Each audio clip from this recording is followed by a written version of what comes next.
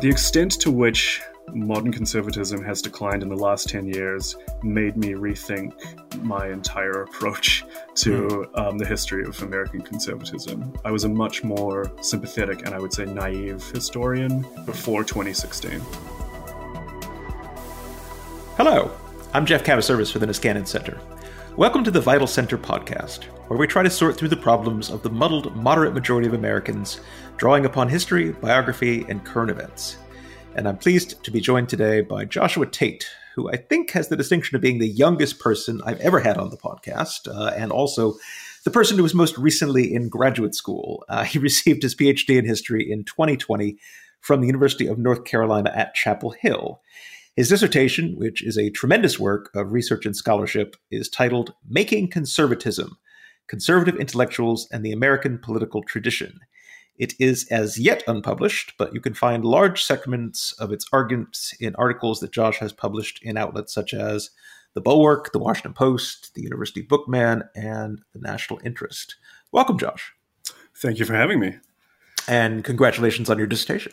Thank you. I appreciate it. And I appreciate the kind words. And you're welcome. And we are talking at the moment across the oceans. You are in New Zealand? That's right. I'm not sure it always comes through in my work, but I'm a native New Zealander who has spent much time in the United States thinking and writing about it. Which island are you on right now? The North Island, but I am from the South Island. Okay. Well, there's any number of directions in which our conversation could go, but maybe we can start with you telling us something about yourself and how you came from New Zealand to North Carolina to study American intellectual conservatism.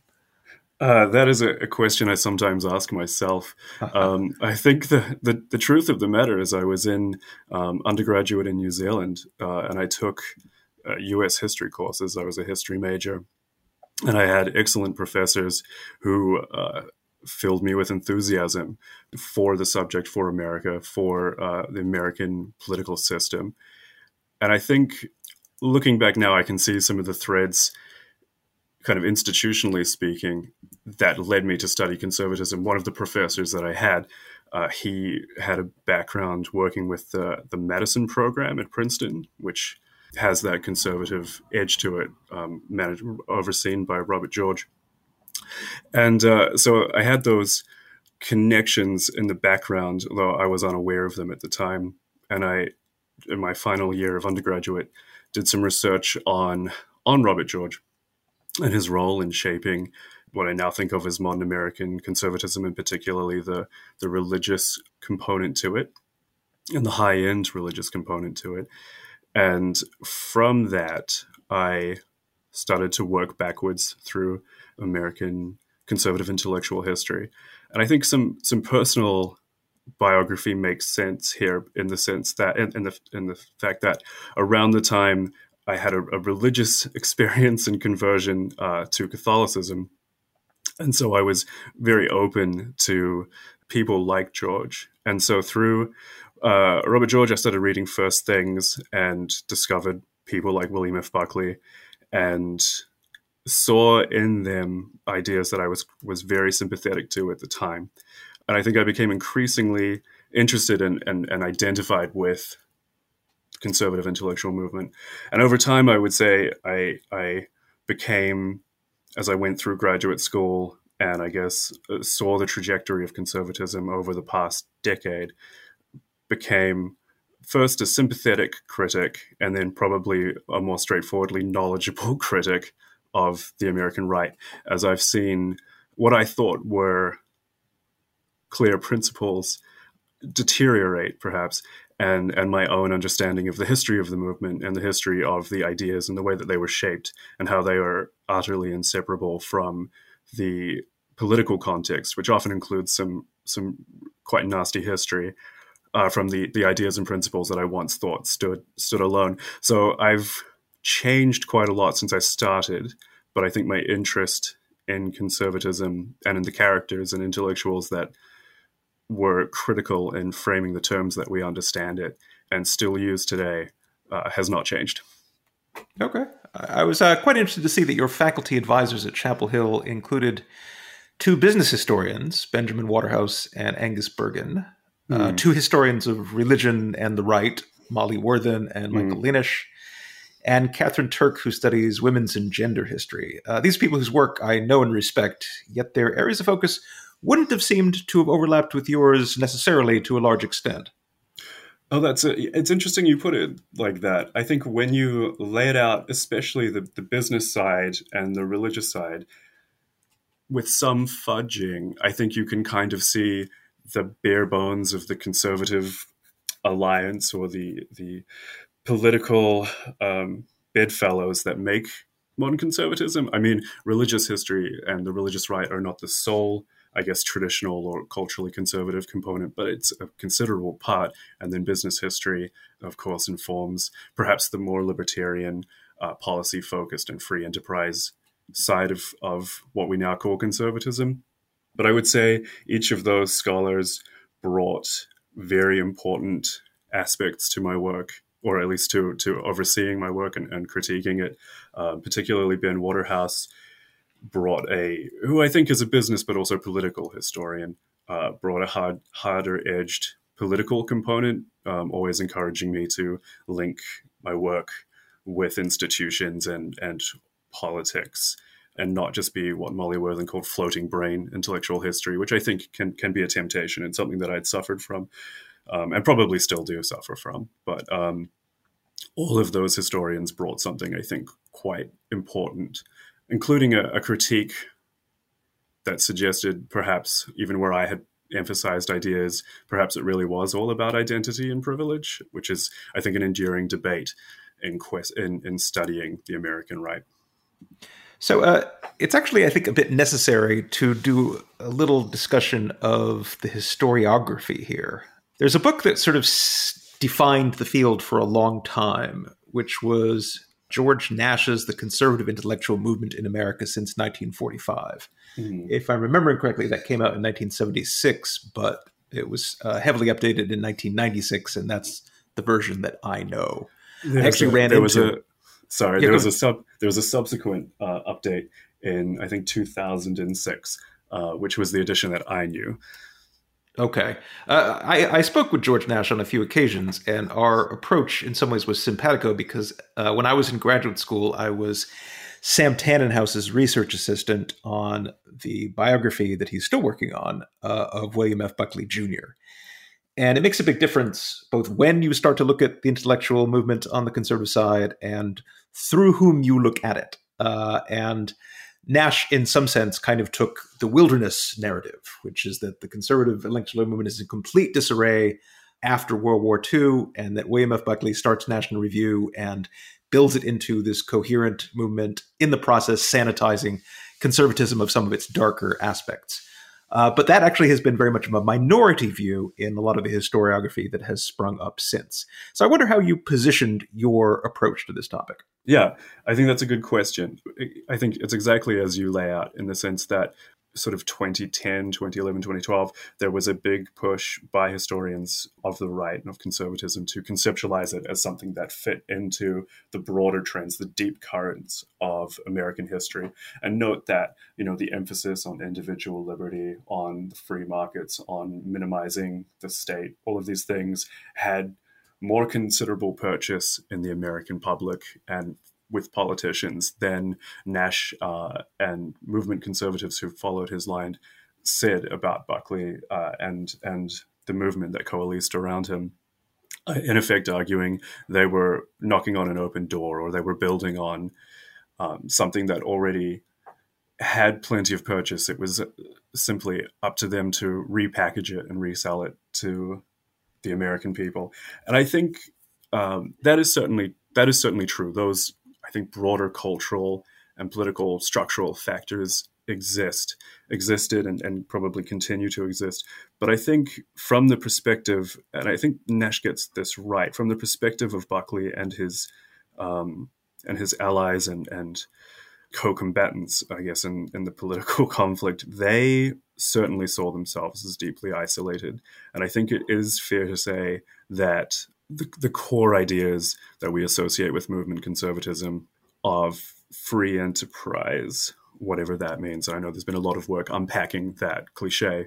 But the core ideas of free enterprise and the limited state were, I think, in disarray and undermined as a result of the Depression and also as a result of the Second World War. Another complicating factor is the position of isolationism within all of this. Sort of pre-Depression, pre-World War II, isolation was the default or close to the default position of the American right. And then as a result of the Cold War, it spent a long period being kind of verboten on the right and is now perhaps resurging. And we're, as some people have argued recently, cycling back to a conservatism, a right-wing politics closer to the 1920s than movement conservatism. But essentially, the argument I'm making here is that while these deep currents of American politics existed, they were not felt by Buckley and those like him. They felt very much out in the wilderness. And even though they were able to effectively capitalize on existing networks and existing ideas, it did not feel like it to them. That might be a little bit of an experiential argument more than anything else, but that was their lived reality. And they did suffer from getting funds to launch their magazines or find places to publish and so on. And some of that was the opportunities and some of that was their own connections and talent, but that was their experience. So you have a review coming out of Matthew Continetti's recent book, The Right, The 100-Year War for American Conservatism. And he chooses the 1920s as his starting point. And although he does focus on writers principally, he's also taking in not just the conservative movement, not just the Republican Party, but the right writ large. So what are some of the advantages one gets by focusing more specifically on conservative intellectuals as you do versus taking that kind of wider focus that Matthew Continetti takes? Well, I think I should start by saying that the wider focus is essential. The conservative intellectuals that I write about, they don't exist in a vacuum. They do exist in this broader context, in this broader political coalition and set of actors. So to treat them in isolation, which I think has often happened, runs some serious risks, including basically it's the floating brain intellectual history I referred to earlier, where you can have these actors and treat them as if they're purely existing on a plane of thought and purely existing in response to ideas and arguments. And, does the most powerful argument or the most successful argument win out and shape important issues? And is their response to, for example, segregation shaped by deep principles, or is it shaped by something else? And I think treating intellectuals in isolation runs that risk. So it is important to ground conservative intellectual history in deeper and wider politics. The risk it runs, and I think Continetti runs into this, is that there's far too much for one scholar or writer to cover in a book. And especially the first 2/3 of Continetti's book, you're traveling at such a pace. He works so hard to cover so much of the past 100 years of history that you only get snippets. And, you get half a paragraph on the Southern agrarians, and there are full books written on them. You get a half a paragraph to cover, not just, or, you get a couple, maybe a page to cover not only the Ku Klux Klan, but other various fascist or quasi-fascist organizations from the period. And it's not enough to simply describe those organizations or those types of groups without drawing complicated links and showing the relationships. And unfortunately, I think Continetti suffers by ambition of scope, trying to cover too much. So the challenge, I think, for anyone writing on the right is one of scope and one of putting it all together.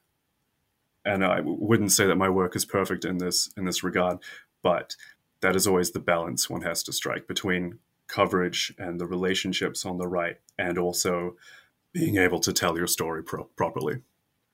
So to ask you a big sweeping question, what do you see as the American intellectual conservative project as having been in this post-1945 period? I would say that it happened and it existed in stages. The first, I think, would be drawing together and unifying and rehabilitating the anti-liberal or liberal critical factions or groups or persuasions that existed, drawing them together in opposition to the prevailing New Deal consensus and any sort of liberal cultural mores that existed on an elite level and then spread out into the broader population. So drawing those together into something coherent and united, and rehabilitating the ideas, often using kind of European philosophy or religious or philosophical tradition to try and give those ideas credibility and prestige after being discredited, as I say, by the Depression and the Second World War. And then a process of institution building, uniting those ideas behind something that was politically effective, a discourse that was powerful and effective at winning votes or winning politicians to their side. And then ultimately, actually, to take a step back, I would say that the way that these ideas and these factions coalesced, you're often talking about conservatives who believed in some sort of moral transcendent framework and an ordered social hierarchy or social system based on that transcendent framework. And then you're often talking about libertarians with a kind of free market, anti-state type perspective. And there was a lot of gray area and blurring in between the two. And so when I talk about bringing these two or factions into coherence, it was merging those ideas into something that we recognize today as conservatism. And one of the things I argue in my dissertation is that the way that happened in effect prioritized, at least in the policy space, libertarian free enterprise ideas. That became the default policy and political perspective of these groups, and then relegating conservative in the sense of, traditional cultural mores and that sort of thing into the cultural space with the assumption that freedom and the limited state would lead to a natural flourishing of those conservative mores that the thinkers and activists wanted. And that's led to kind of the Reagan era fusion type conservatism, where you had libertarian politics, libertarian policies with kind of a cultural, or sometimes half-hearted cultural push for conservative culture. But that, I think, has broken down over time. And one of the long-standing arguments was that this was all held together by anti-communism, which I think is half true. And the concern or the belief, and I think Sam Tannenhouse has made this argument, that conservatism would crack up once anti-communism disappeared as a uniting factor. But I would say that anti-communism has proved to have been half the uniting factor, but more than that, I would say a generalized anti-leftism and specific anti-liberalism has united the right. And over the last 2 decades, we've seen a breakdown of the kind of modus vivendi, the hierarchy that places libertarian policy outcomes above conservative cultural mores into something that we're seeing today, where there's been a push, perhaps an aggressive push, to have conservative culture as a policy and political outcome, not just libertarian politics. That's simplistic. I think there's more to it than that, but that's kind of the broad trajectory that I see on the right. Does that make sense? It does make sense. Those of us who research conservatism know a lot of the usual quotes that come up almost by heart, but not everyone listening to this podcast will. So I think it's actually worth going back to Lionel Trilling's famous quote in The Liberal Imagination in 1950, in which he says, "In the United States at this time, liberalism is not only the dominant, but even the sole intellectual tradition. For it is the plain fact that nowadays there are no conservative or reactionary ideas in general circulation. This does not mean, of course, that there is no impulse to conservatism or to reaction. Such impulses are certainly very strong, perhaps even stronger than most of us know. But the conservative impulse and the reactionary impulse do not, with some isolated and some ecclesiastical exceptions, express themselves in ideas, but only in action or in irritable mental gestures which seek to resemble ideas." And that was really, the quote that launched 1,000 resentful conservative would-be intellectuals to prove themselves. But I do think, you point out at the beginning of your dissertation that liberalism overwhelmingly dominated the American political scene in every dimension in the post-war era, and that the conservatives honestly had reason to believe that they were in the wilderness at that time. Yeah, their political lodestar at the time, Robert Taft, the senator and perennial presidential candidate, he described himself as a conservative liberal. I mean, which goes to show that, as I say in the dissertation, they were all liberals at that stage, except for the ones who began to consciously think of themselves not as liberals, and that was an ongoing project. Buckley wasn't calling himself as a conservative, wasn't calling himself a conservative at the outset of his career. Hayek famously, had the keynote address, "Why I'm Not a Conservative," and though he never reconciled himself to the term, he became obviously part of the canon of conservative thinkers as we think of them today. Is there a podcast or a Substack called "Irritable Mental Gestures"? I think it's one of those. There should be. There should be. It's one of those great phrases, but it's one of those phrases that I think captured a very specific moment in time. As I say with this Taft quote and others like them, at a very specific moment in time, right before McCarthyism, I think, really kicked off, and right before all of the I guess intellectual and discursive work that I talk about in the dissertation to try and rehabilitate conservatism as an idea, not just by Buckley, but by other characters who have kind of a different sense of what conservatism might look like. Sorry. One thing I will say, and I think it's really important about that Trilling quote, is that it's been, I think, treated as something triumphalist, or the closing statement of the high point of mid-century American liberalism. But I think it's worth noting it comes out of a kind of lament.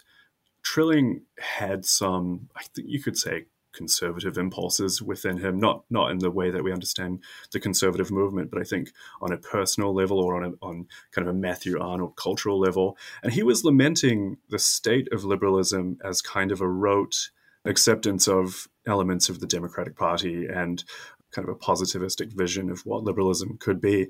And as a literary thinker and as a literary man, he was hoping for something richer and deeper and more thoughtful and creative. And within, or as part of that kind of dialectic, he was looking for a smarter and more thoughtful conservatism to challenge liberalism, so that liberalism might overcome a best form of its enemy, or its a dialectical opponent. And he was, I think, lamenting these irritable mental gestures weren't something more coherent. Arthur Schlesinger makes a similar argument around the same time. The great historian and Cold War liberal makes an argument around the same time that if we don't get a good conservative opposition, if we don't get a thoughtful and intelligent conservative opposition, we're going to get something, quasi-fascist that will turn these irritable mental gestures into a political movement. And I think he was thinking of McCarthyism. But I mean, you don't want to overread the lessons of history, but you could also, potentially look at the Trump Republican Party and compare it to the Republican Party of at least parts of 10, 15, 20 years ago. And although the Bush era had serious problems, especially when you're talking about security and the war in Iraq, at least on a policy front, it considered itself a party of ideas, and it was proposing legislation. And you had the reformicons emerging out of that, believing that they could seriously have a conservative but also civic impact on policy. Quite different in the way that they conceptualize themselves than the Trump party and even the intellectuals around it today. Very true. You wrote about halfway through your dissertation that the American conservative intellectual movement has been superb at self-mythologizing.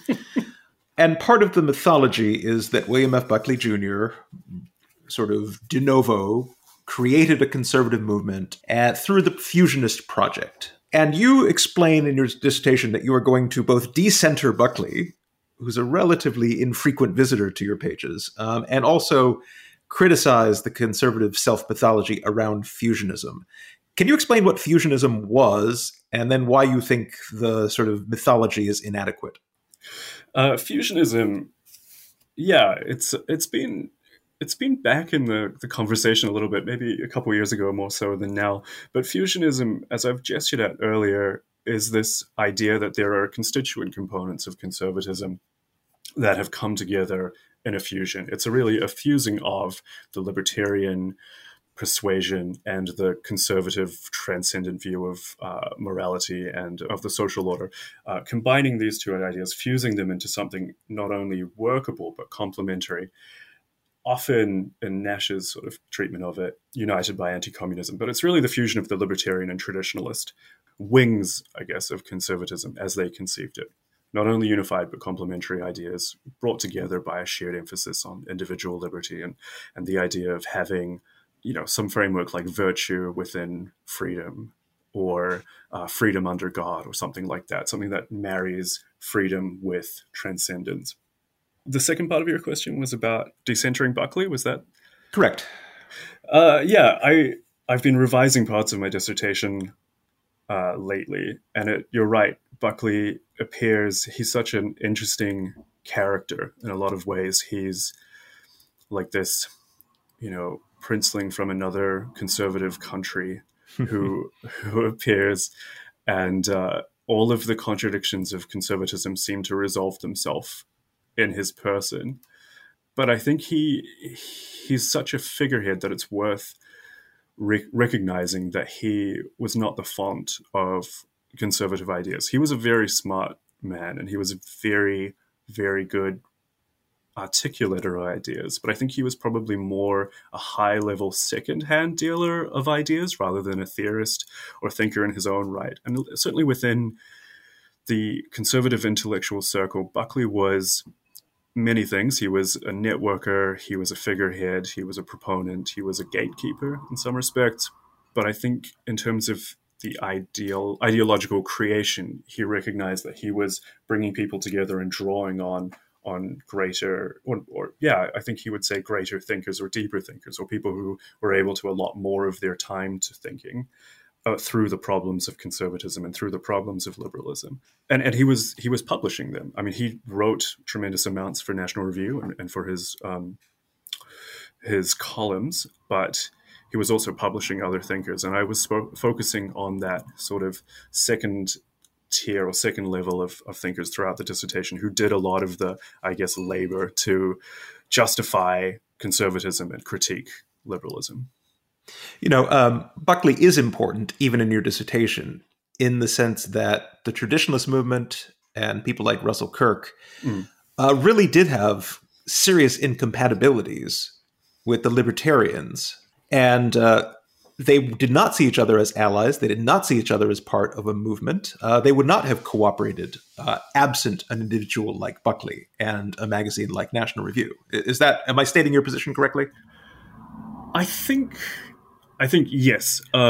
Certainly they were incompatible. I think were these two political movements or political persuasions or whatever you'd want to call them, should they have existed outside of a dominant form of liberalism or modern liberalism or progressive liberalism, I think they would have found very little to unite on. They both opposed socialism. They both opposed modern liberalism as the thin end of the wedge of socialism. But I think inherently there are many great contradictions within them. And in 1957, for example, I suggested Hayek was completely alert to these. He saw conservatism as the opposition to change and backward-looking, while classical liberalism, what we more or less think of as libertarianism, was forward-looking and progressive. And so I think, they were incompatible, and I think that's proven to be the case over time. I think it was having a platform like National Review that helped bring these people all together within the same boat alongside this broader opposition to liberalism. But I would say that through, a comedy of the trenches and also just willing it to be the case, they did manage to find some sort of working coherence for a while. And I argue throughout the dissertation that one of the ways that they did that, the way that they convinced themselves, was by saying conservatism is this combination of libertarianism and traditionalism, and by saying it is so, it became so, but also by reading that complementarity and that perfection of political order into American history, and by saying, here is our conservatism, It is a balance of the best parts of libertarianism and traditionalism. It's a perfect balance that recognizes the frailty of man and the need for government or order, but also recognizing that the state is overbearing and destroys freedom. And that balance is perfect. And look, here is the perfect exemplar of it in the Madisonian Constitution. And it's this that we're trying to conserve. So increasingly, I argue, conservatives moved away from sort of European transnational conservative ideas. You've got Kirk talking about Edmund Burke.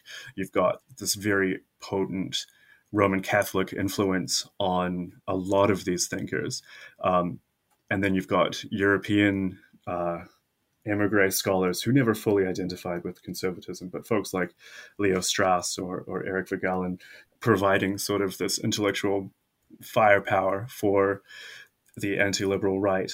But increasingly, I argue the conservative intellectuals, the second tier that I was speaking about, grounded their sense of conservatism in American history and what it meant to do politics the American way. And in that way, I think we sort of, we sort of draw the circle between those deep currents of American politics and this post-war sense of isolation and wilderness, looking to Europe, looking to elsewhere to rehabilitate right-wing ideas, but then having done that, looking towards the American past and reconnecting with those deep currents and making that claim about what it means to do American politics. And as a result of that, how liberals and progressives are in denial or opposed to the true American way of doing politics. You had mentioned Russell Kirk. Can you give just a brief portrait of who he was and what role he played in this early formation of the conservative movement?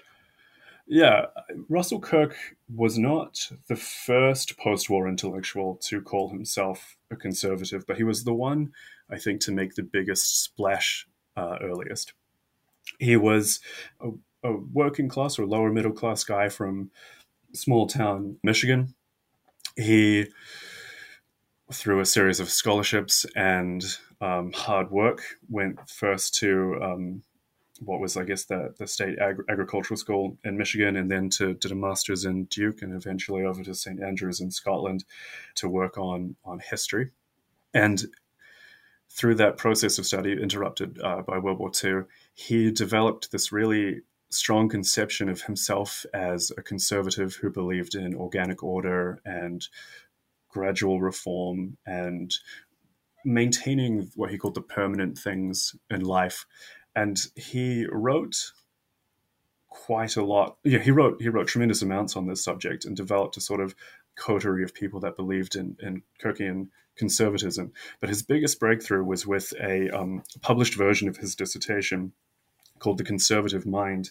I think it was came out in 1953, and it was this enormous, extremely sympathetic history of Anglo-American conservatism from Edmund Burke onward. And it was published through a conservative publishing house, but it got an enormous 5-page review in the then dominant Time magazine.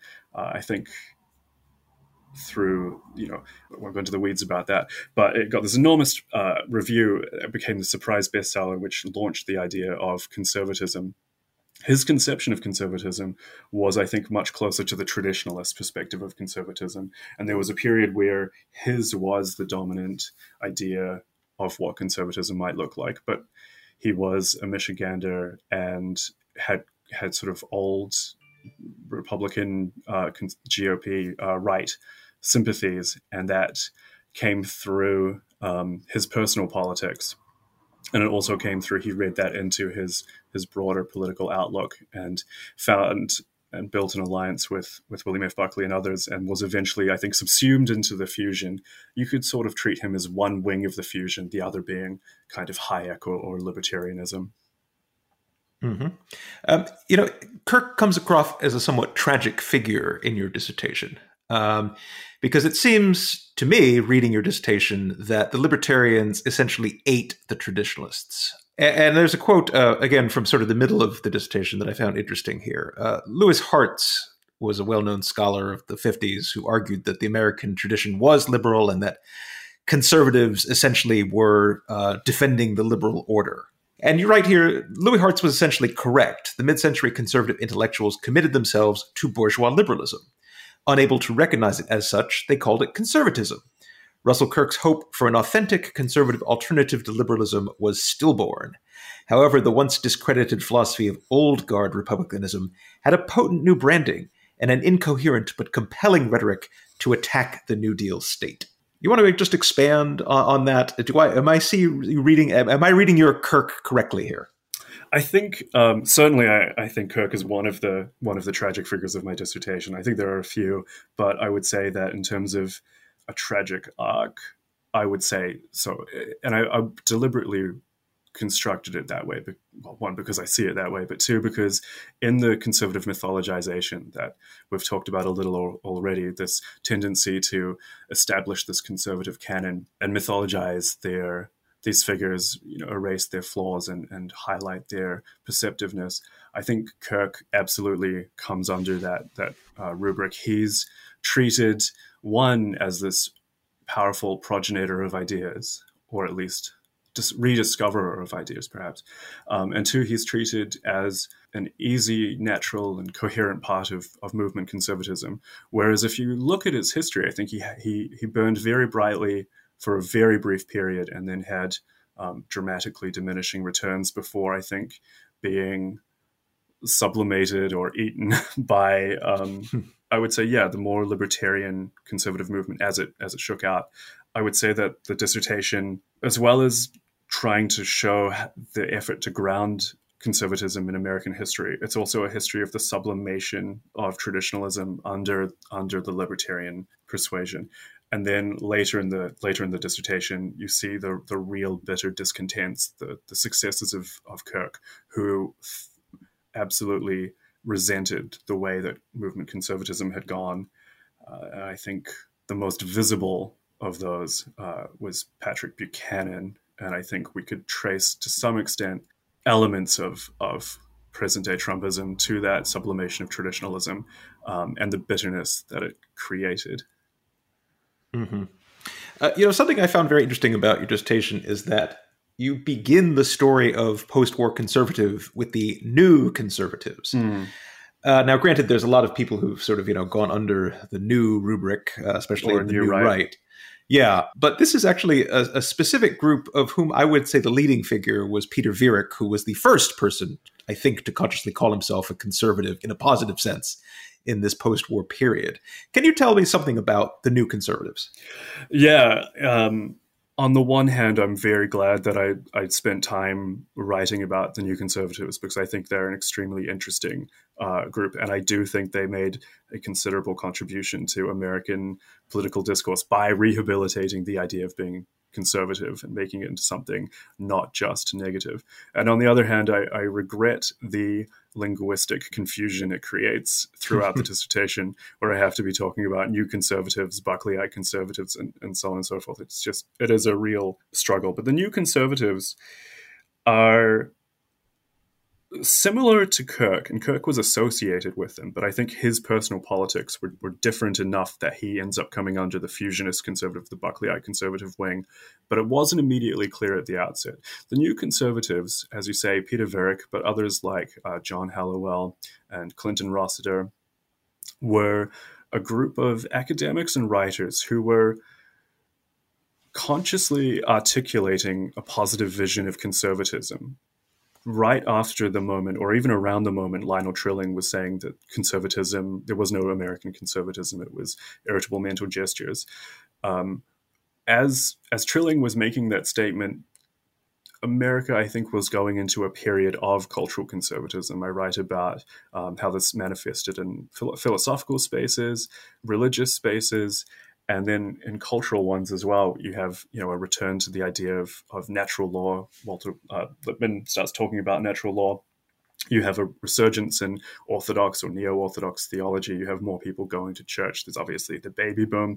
There's kind of this conservative moment. Eisenhower gets elected as I think one of the most conservative on a personal and kind of small c conservative level politicians in the 20th century. And so the New Conservatives were these academics and writers who often, very Anglophile, were talking about a conservatism of shoring up the gains and the victories of modernity and of liberalism and protecting them against mass politics, against the threat of atomic warfare, against communism and against degradation. And they were kind of a centrist political movement who wanted to conserve the New Deal and give the New Deal and the modern Cold War liberal state, basically make the modern Cold War liberal state something to conserve and something to be conserved, and provide sort of a backbone and a ballast to liberalism. They often saw conservatism as a close partner and not an enemy of liberalism, one that gave it its strength, that kind of cut off the hard points or the faulty points of liberalism and made it something more stable. And they had a brief vogue where they were the dominant understanding of what it meant to be conservative before they were replaced by Kirk and then ultimately by Buckleyite conservatism. And something, again, fascinating about your reading of the New Conservatives is that they actually mattered, even though the movement faded away fairly quickly, and a number of the people whom I wrote about, like McGeorge Bundy and August Heckscher, ended up as Kennedy Democrats. You say that they actually transformed the American political academy by legitimating conservatism as an explicit and conscious political ideology, and that this in turn facilitated a reading of liberalism as materialistic and the U.S. past as conservative. And this actually benefited not them, but the right-wing political movement that they opposed in many respects. Yeah, exactly as you lay out. They spent a lot of time and energy justifying conservatism, rehabilitating the concept of being conservative as something that didn't just mean ipso facto, a rugged individualist capitalist who opposed the Democratic Party or something like that, or worse, a segregationist or something like that. They justified it as a legitimate political outlook, and then Kirk obviously built on that. But also, the critiques that they leveled, kind of from a sympathetic perspective, not necessarily sympathetic, but from a perspective of enhancing liberalism and making liberalism more stable. The critiques they leveled at it of being materialist or what have you, they thought their brand of conservatism could fill the gaps there. But as I argue in the dissertation, the kind of the harder-edged conservatives, the Buckleyite conservatives, and in some ways the Kirkite conservatives, they took those critiques and primarily used it to knock down liberalism rather than to build it up, I suppose.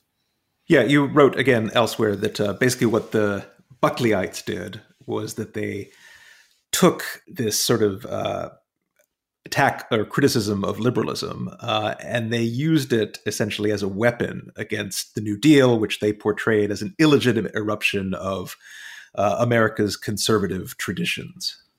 Yeah, and you can contrast that with folks like Hallowell or Viereck or Heckscher and McGeorge Bundy, who obviously found themselves compatible with either the New Deal or the New Frontier. You don't necessarily place sides in your dissertation, but it does seem that a generally positive role is played by conservatives such as Kirk and the New Conservatives, and also the Straussites. And a pretty negative role is played, even within the conservative movement, by other figures such as Willmoore Kendall and James Burnham. I wonder what you found. I know what you found to be pernicious about Burnham and Kendall, which was their tendency toward catastrophizing. And you actually said that actually undercut their program, certainly in Burnham's case. Can you describe that a little bit more? Well, it's interesting. I think it's probably true that I do end up putting a more negative spin on Burnham and Kendall, but I find that kind of funny because they're two of my, insofar as you have favorite, it's weird for a historian to talk about having favorite people that they study, but I would say that James Burnham and Willmoore Kendall are two of my very favorite people. And if you're they're both fascinating. Can you actually just give a brief portrait of both men? Sure. Yeah. So Willmoore Kendall, I'm actually in the process of reading one of the first full biographies of Kendall by Christopher Owen at the moment. He's one of the tremendously interesting figures of American history. He was sort of this son of a blind Oklahoman minister who went on to become a boy wonder. He went to university, as a young teenager, dropped out, became a reporter, went back to university, won a Rhodes Scholarship, went to Oxford, went around to universities and also to Spain as a reporter and as a teacher. Then he entered, this is Kendall the Younger, he entered the intelligence community where he was a foundational figure of American intelligence analysis before becoming a professor at Yale. Finally, allegedly selling his tenure back to Yale, or taking a payment to resign, whichever way you want to spin it. He and becoming this kind of house philosopher or would-be house philosopher for American conservatism. The thing about Kendall is that he was an extremely dynamic person and thinker, but he was beset by serious personal problems, and he could not maintain good relations with even his closest friends or closest mentees or even wives until the end of his life. To save his life, he was just and some of this was intellectual and some of this was personal. He would just burn bridges over principles or perceived slights all the time. But he was an intense thinker about the American political landscape and its history, and a deep believer in a form of populist deliberative democracy. He believed in the power and the rightness of a community deliberating together to reach political conclusions, and the necessity of having small communities and the majorities within those communities being able to overrule the rights of others, which led him. So it's a populist democratic view that was almost a fundamentalist belief in the power of the majority, that led him to be very pro-McCarthy and later to be at a minimum circumspect and perhaps very opposed to the civil rights movement in the 1960s. I think you say Buckley at one point in 1963 quoted him as having said that he was in favor of segregation for most African Americans, and that his views on this had become more intense than they had been even in 1954 when Brown versus Board of Education was passed. Exactly. And I think there is debate about, was this Kendall, the Oklahoman with Southern roots who was a racist, or was this Kendall the rigorous thinker committed to principles? I probably come down closer on the principle side of things, although you can never disentangle people's, especially mid-century conservatives' views on race from their thinking entirely. But yeah, he thought his way into being pro-segregation on kind of democratic grounds at the height of the civil rights movement, which gives you the sense of how both populist, in the sense of a white populist, and also how contrarian he was as a thinker. He died relatively prematurely and left this outsized gap in the kind of the history of, or the canon, the mythologized canon of the American conservative movement, in part because of his relationships, both friendly and hostile, with Buckley, and in part because he was just such an interesting and contrarian character. And there have been efforts, I think, to rehabilitate or to rediscover his ideas, and Matt Continenti has been part of this recently. And I've sort of been skeptical about how well that would work. But there are certainly resonances there in his thought that are worth tackling today. How about Burnham? James Burnham is almost the opposite of Willmoore Kendall on a personal level, and yet they have as I think I point out in the dissertation or elsewhere, that they have a very similar career trajectory.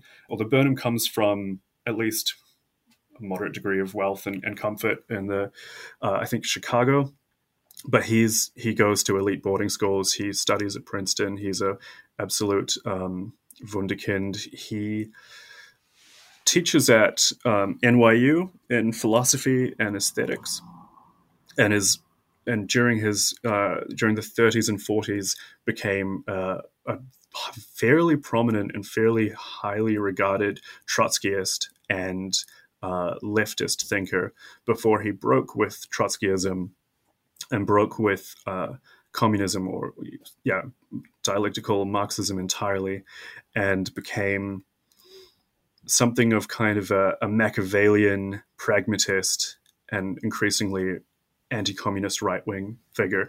He, if you'll excuse the kind of fictional digression, he reminds me somewhat of a Mentat from the Dune universe. Okay. I always think of him as Buckley's Mentat, but he becomes he was this, in his own right, he was this very rigorous thinker, wrote this tremendously influential book on, oh shoot, you'll have to remind me of the title, on the managerial revolution. Right. That basically supposes that there's a transformation in the way that society is going to be governed, away from bourgeois liberal democracy towards society organized, a kind of a technocratic society in which the dominant social class will not be the bourgeois, but will be the managers, the white-collar class, the technicians. And flowing from that, coming from this Marxist background, this is how Burnham thought. Flowing from that managerial revolution and the new dominant class, there was going to be a new discourse, a new justifying ideology of managerialism. And that's a critique that's been of progressivism and I guess socialism, or the changing manifestations of those. That's been picked up subsequently by neoconservatives, or someone even like Wesley Yang. I think you could see his ideas. You could see parts of them in Burnham's framework. But anyway, you also see people on the left relying on a similar PMC framework. Sure, 100%. Yeah, it's an idea that has a lot of currency, and I think in some ways was quite prescient. And Burnham's predictions were picked up by George Orwell, and I think informed 1984 far more than anyone recognizes. At the same time, Burnham also made a lot of predictions that didn't come true, some quite dramatic ones about world historical events. He was such a logician that he would develop his premises and then extrapolate dramatically from them. And he wrote with such precision that he is a very overwhelming person, a very easy but overwhelming person to read. And I think this did a lot to damage his credibility, his predictions about, the coming collapse of Russia and so forth. But he winds up becoming essentially Buckley's extremely able lieutenant and mentor, and has a profound impact on the conservative movement, not only through his ideas, but also by running National Review, editing it for large parts of the year, and allowing Buckley to have that sort of freewheeling figurehead role. So Buckley's Thufir Hawat, one might say, yes, was very, very intelligent. Had this whole career before he joined National Review. Mm-hmm. And yet, as you point out, he is so dire in his warnings that liberalism is tending towards Caesarism, that the West is committing suicide, that this, in effect, prevents conservatives from engaging with the left and even the center, and it prevents themselves from moderating. And this apocalypticism essentially deprives the right of the ability to govern, ultimately, as you see it. Yeah, I think this is something that I saw in your work, and I drew on, I think, explicitly, this rule or ruin idea. Mm-hmm. And I found that perspective comes through clearly, not only in, I think, the second tier type of thinkers and the activists, and even politicians like Goldwater. If you look at Goldwater's 1960 speech in support of Richard Nixon, he strikes some extremely dire and catastrophist notes. But I found this tendency, even at the highest levels of conservative thought, the figures they hold up on the highest pedestal, namely Burnham and Kendall, they have this tendency to see liberalism as entirely corrosive, or as even to the point of being the driving force of the Western civilization's suicide, as Burnham frames it later on. Burnham, in the way he writes, he will step back a little bit and take on more of a descriptive analytical mode, as if it's not really his position, but a position that's objective, in fact. But I think, of course, that comes out of his brain. He's the one making those arguments. So even if he's not necessarily saying we must sound the alarm, he sketches such a framework that it's obvious that what he's saying is we must sound the alarm. But yeah, there's this catastrophist impulse that finds ultimately, I think, every part of modern liberalism. For them it was the New Deal plus accretions, the Truman through Kennedy, and then I think Burnham also had a bit of a more of a global perspective. He started thinking about decolonization and things like that. But he saw all of this as or the two of them saw liberalism, the entire liberal project, as something that was destructive, either to authentic governance and the people for Kendall, or for Western civilization and liberty for Burnham. And the argument that I make is that having those presuppositions based even at the highest levels of thought totally preclude any sort of governance, because there is no room for compromise, no room for give and take, no room for back and forth. It's only opposition or death. There seemingly was a greater degree of pragmatism displayed by a lot of the people who were more on the economic and libertarian side. But you point out that one of their characteristic flaws as well was their sort of instinctive justification of hierarchy and privilege, which led them to accept the rule of economic elites and enormous degrees of inequality. And it also caused them to accept, for example, racial disparities and even perhaps segregation itself as natural. And this is a problem that it seems has carried on to the present day generation of conservatives. Yeah, I think I was thinking about that question specifically in relation to Corey Robin's work. Corey Robin, who I find a lot to agree with in his broader take on what conservatism or the right means. He treats it as a defense, or sort of a reflexive defense of privilege or power once that power has been challenged. And one of the critiques he often gets, and I have issues with how he shows that, but I think as an insight, I think that's quite useful. And you can find points where folks like Willmoore Kendall almost eerily echo his description of what the right is when he describes the right. But one of the critiques thrown at Robin is that, well, libertarians, or just any definition of the right that treats it as involving hierarchy to some extent, people will respond, well, how do libertarians come into that? Don't they believe in, just the market? Isn't it just natural? Or aren't we talking about liberty or freedom and equality under the market? And I think once you step back and recognize that the market does create these hierarchies, it becomes very clear that libertarianism is at the very least comfortable with a sense of hierarchy and naturalizing that sense of hierarchy. And so it becomes clear how libertarianism fits under this broader sense of the right, if we understand the right as to be a defense of hierarchy. I'm drawing on Norberto Bobbio here, drawing on a defense of hierarchy that assumes it either to be salutary or natural. You also had an interesting critique, though, of the cultural conservatives or traditionalists, which to some extent plays into some of the debate that we've seen around national conservatives and even integralists.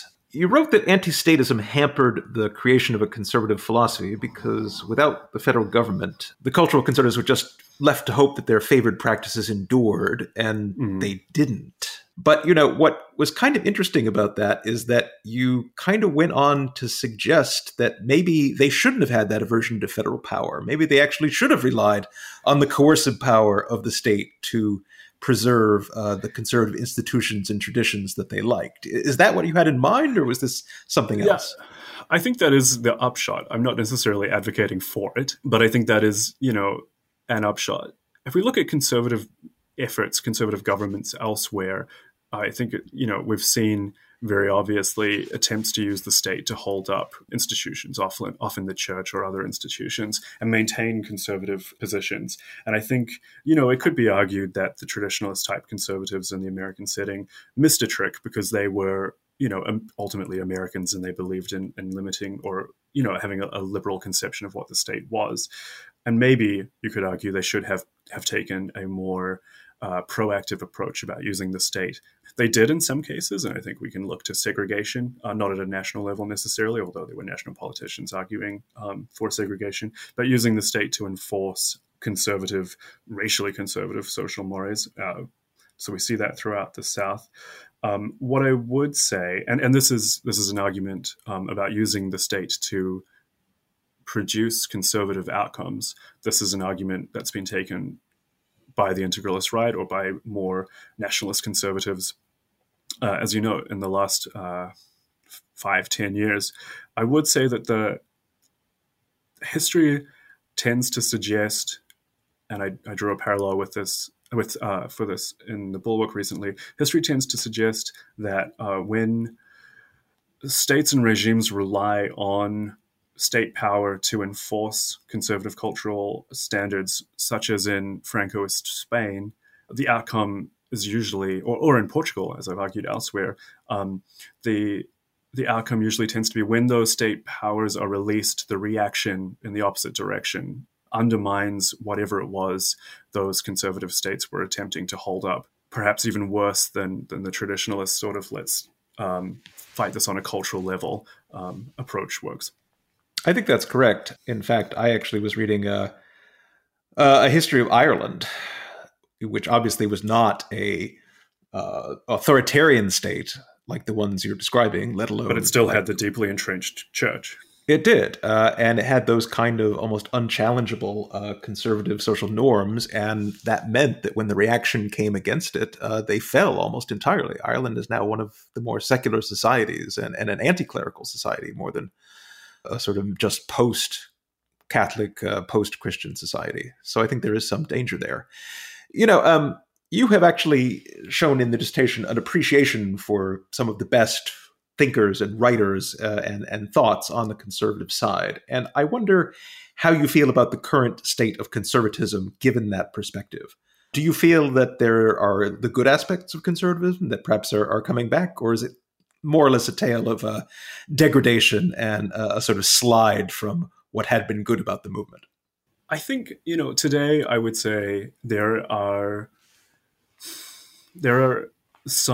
the emergence of some very interesting ideas, which is not necessarily to say good or ones that I would support, but interesting ideas that could have powerful and perhaps dangerous ramifications, and arguably already have on the trajectory of American politics.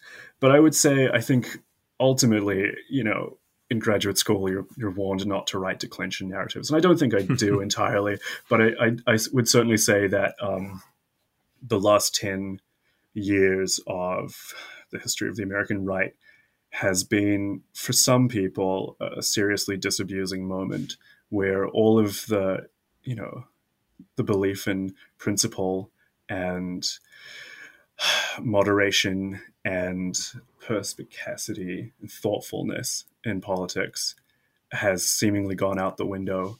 And I think, I would say that the extent to which modern conservatism has declined in the last 10 years made me rethink my entire approach to the history of American conservatism in a way that put much more weight on identity and prejudice and privilege and catastrophizing and, I think, post facto rationalization than I had beforehand. I was a much more sympathetic and I would say naive historian before 2016. It's interesting that toward the tail end of the dissertation, Samuel Francis emerges as a kind of prophet of Trumpism, which is also how Matthew Rose, in his sort of study of post-liberalism, has also placed him. Yeah, I think so. I was reading... So this came out of Paul Murphy. I was aware of Francis. I was familiar with him, even as someone who got a Ph.D. at the University of North Carolina. I have that connection to him. So I was familiar with who he was and how he had become one of those, characters written out of the conservative movement, written out in air quotes, because I think it's never as simple as that. But I had this sort of, I don't know, I don't want to over dramatize it, but I had this startling moment when I was reading Paul Murphy's study of Southern agrarianism. It's older now, I think the early 2000s, but it's an excellent history. And it goes on to talk about the paleo-conservatives, who are, I would frame them as the bitter successors of Russell Kirk, the ones who Kirk sort of lived out a happy, if not totally fulfilled life as an early founder of conservatism, but his successors were deeply embittered by how they wound up. And Francis was, I think, part of that circle. And the paleo, often Southerners, and Francis is in there and Murphy finds some of his key essays describing middle American radicals and the need to have a nationalist state that had a radical opposition to liberalism, and that, the conservative movement, as we had understood it, was full of beautiful losers. And with his term, which actually now has kind of, now I think about it, has sort of a Trumpian ring to it. But there were beautiful losers, and they never had, I think, the stomach for the type of politics, the type of hard-nosed materialist politics that's needed to fight. And I was reading that, and explicitly the types of language, the types of issues he was pointing to, often immigration and racial, and the types of coalition he was talking about, where I was reading it in 2016. I thought they were fully captured by the movement we were seeing behind Donald Trump. And I think a lot of people, I'm certainly not the only one to have seen this connection, as you say, Matthew Rose, but a lot of other people have recognized, I think, Francis. And Francis was a speechwriter and advisor for Pat Buchanan, and wrote pretty widely on a lot of topics. So he's a prophet, and I think someone who was prescient about a possible direction of conservatism or the right. And he also, I think, had some influence on that direction, even if his own life ended with him in isolation, just discarded and disregarded. I think his ideas and his impact, especially on Buchanan, and ultimately through Buchanan onto perhaps Trump, I think have had much more of a half-life. What's past is prologue, which is why, although you can't see it, I'm making irritable mental gestures right now. Joshua Tait, thank you so much for talking with me. Congratulations again on your dissertation, Making Conservatism, Conservative Intellectuals, and the American Political Tradition. Thank you very much for having me. And thank you all for listening to the Vital Center podcast. Please subscribe and rate us on your preferred podcasting platform. And if you have any questions, comments, or other responses, please include them along with your rating, or send us an email at contact@niskanancenter.org. Thanks as always to our technical director, Christy Eshelman, our sound engineer, Ray Ingenieri, and the Niskanen Center in Washington, D.C.